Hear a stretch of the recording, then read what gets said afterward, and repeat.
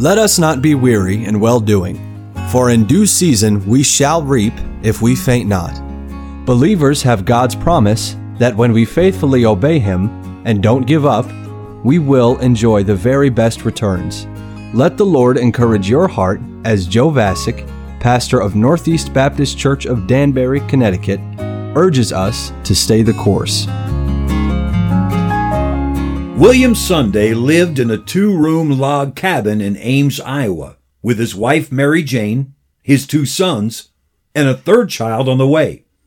As their country fought the Civil War in 1862, William and his wife agreed that it was their patriotic duty for him to enlist. 4 months after William went off to fight, another son was born, and in honor of her fighting husband, Mary Jane Sunday named her newborn son William.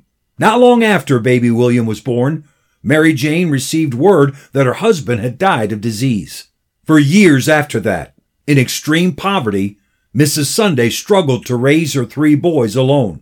But there came a point when William was 12 years old that she knew that their only chance at survival was to send her 2 youngest sons off to the Soldiers' Orphanage in Glenwood, Iowa. Mrs. Sunday wept as she said goodbye and put them on the train. While he was at the orphanage, young Billy Sunday received some schooling, but he never graduated. He had gotten a job, and working took his attention away from learning. Late in his teens, Billy became a local celebrity in Marshalltown, Iowa, playing baseball. He was known for his amazing base running speed. In 1883, when Billy was 20, Pop Anson, who was from Marshalltown, attended one of Billy's games. Pop Anson was a future Baseball Hall of Famer and captain of the Chicago White Stockings, which later became the Chicago Cubs. Anson was so impressed with Billy's speed that he offered to bring him to the big leagues. Before Billy Sunday was 21 years old, he was playing baseball in Chicago. He never distinguished himself with the bat. He struck out the first 13 times he came to the plate. But his speed on the bases made Billy Sunday a crowd favorite. He was the first man in baseball history to run the bases in 14 seconds. When he would hit a routine ground ball, the infielders would shout, "Hurry up!" because they knew Billy's running could turn an out into a base hit. One sports writer said that his speed in getting to first base often caused good infielders to throw the ball away in their rush to try to get him out. Billy spent a total of 8 years playing baseball in the big leagues. He was popular with the fans and with his fellow players. One Sunday afternoon in the fall of 1887, when Billy had been playing ball for 4 years, he and some other ball players were walking the streets of downtown Chicago together. They all went into a bar and got drunk, and then they stumbled back out onto the street together and sat down on a curb at the corner of State and Madison Streets. Across the street from where they were sitting, a group of people was playing instruments and singing hymns. The songs took Billy back to the log cabin where he was raised, and he began to envision his sweet Christian mother singing to him. As the group continued to play and sing, he pictured the little country church where he used to go to Sunday school. He saw the faces of the people that he used to know there. Sitting on the curb, listening to those gospel hymns, Billy began to sob uncontrollably. As he continued to weep, a young man from the group walked over and said, "Sir, we're headed down to the Pacific Garden Mission. Do you want to come with us? I think you'd enjoy it. You'll hear drunkards tell how they were delivered from the bottle, and young ladies testify of how they were saved from life in the red light district. Please join us." Billy Sunday stood up from the curb, turned to his teammates, and said, "I'm through. I'm going to Jesus Christ." As he turned and walked away, he heard a couple of his buddies mock him, and a couple of others encourage him. He sat in the service and heard the gospel.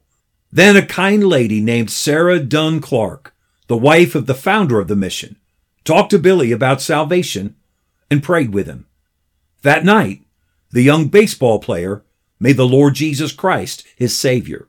Billy went home, but he couldn't sleep that night, partly because of his joy over being saved, and partly out of the fear of facing his teammates the next morning at practice. He walked onto the field at 10 o'clock that Monday, and to his surprise, every player he talked to congratulated him and encouraged him. Billy Sunday played baseball for another 4 years, and as his teammates watched him grow in his love and zeal for the Lord, they knew that what he had was real. Billy was invited often to give his testimony at the YMCA. As time went on, he refused to play ball on Sunday, and his team honored that decision. After 5 years in Chicago, he played for Pittsburgh, then for Philadelphia. At the end of his 8th season, Billy felt like he should serve the Lord full-time.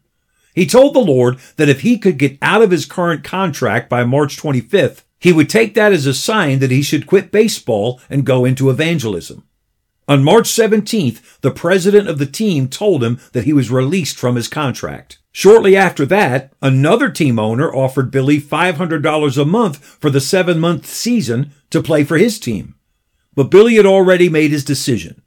He walked away from $500 a month in 1891 to work for the YMCA for $83.33 a month. Of course, Billy Sunday would go on to be one of the most impactful evangelists in American history, preaching to massive crowds night after night for years, all across America, and seeing countless souls turn to Christ for salvation.